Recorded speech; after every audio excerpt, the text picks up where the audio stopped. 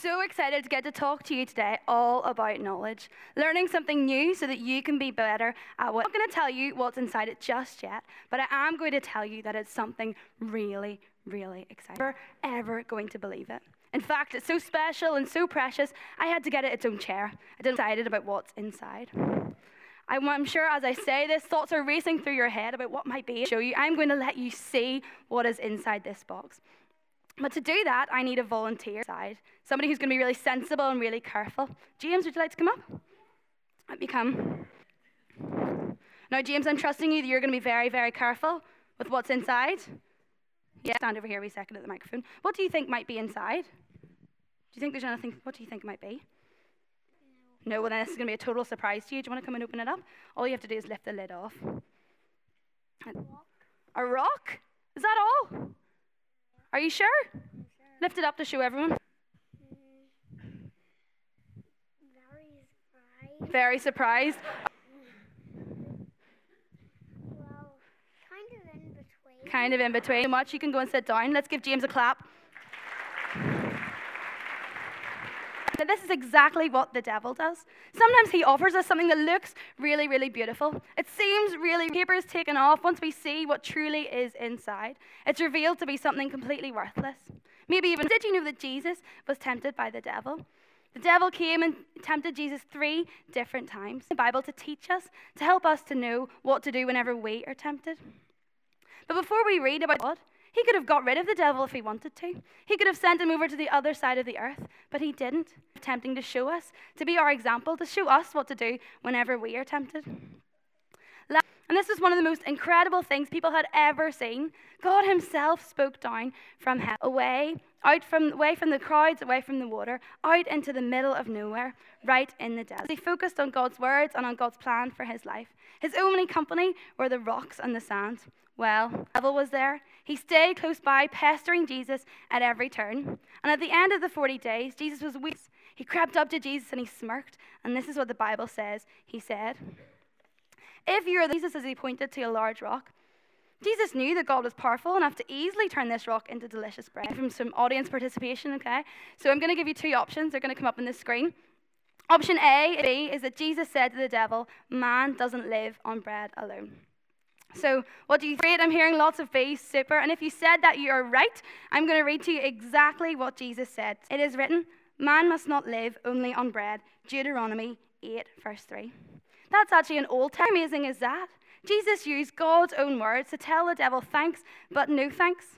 Yes, Jesus, but he also knew that there was something even more important than filling his hunger. But the devil wasn't finished with tempting to a high mountain. And from the very peak, it seemed like they could see the entire world spread out below them. Palaces and strong armies and vast mines filled with gold and jewels. And as the devil showed all of this, the devil said he had the power to give it to anyone. All Jesus had to do was worship him. Now, he was a king on earth. He would never wear a crown. People would hate him. People would mock him. And eventually, people would quick and cheap way to become king. So what do you think Jesus did? Here's our options. A, he says, God is the only one you should serve. So what do you think? A or B? Should I read to you exactly what Jesus said from Luke 4, verse 8? Jesus answered, "It is written, worship the Lord your God." 13. That's another Old Testament scripture that Jesus was quoting. Deuteronomy 6:13. The way to God's holy city, Jerusalem, and they stood on the very highest point of the temple. And the devil throw yourself down from here. And then the devil did something even trickier. He actually reminded Jesus of Psalm 91, verses 11 and 12, where it says this, "The Lord will command his, and you won't trip over a stone." Wow, the devil really was bringing his A game, giving his all to try and... Here are our choices. A, Jesus said, Scripture says, do not test the Lord your God. Or B, he said, I'm not A. A, very good. If you said A, you're right. Here's what Jesus said. Jesus answered. Jesus knew that God could easily save him, but he also knew that God's power isn't like a party trick. Deuteronomy 6:16. And finally, with that, the devil vanished. Wow.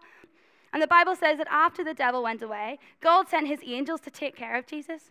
God gave Jesus everything he needed to withstand temptations. And God gives us everything we need to be strong and we need to know in this, the Bible. So all we need to do is to dig deep and to discover what he's trying to say to us. How crazy was that? Jesus was promised everything, the whole world. But he knew what God said and it made It says this, Ben's already told us earlier. Your word is like a lamp that shows me the way. It is like a light that guides me. It is like a light that guides me. Jesus didn't give in or take the easy way out. He made the wise choice because it is so important. It can help you make wise choices too. And that's the most important thing that I want you to say is helps you make the wise choice. Let's say that all together after 2. 1, 2. Choice. Like maybe in small groups, you've talked about how God wants us to forgive each other.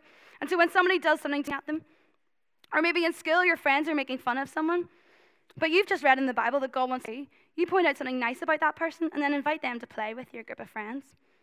When we learn what God needs to stand firm and to make wise decisions, and we never ever have to do it on our own. You see, God has promised all we have to do is ask Him. So let's do that now. Let's pray and ask God to help us make wise decisions. Dear God, thank you for taking care of Jesus that day when the devil was tempting him. And thank you for always taking care of what we need to make wise choices in our lives. Help us to take advantage of the gift you've given us in the Bible. We ask all these things. Amen. Let's stand and sing to this God who will always be with us.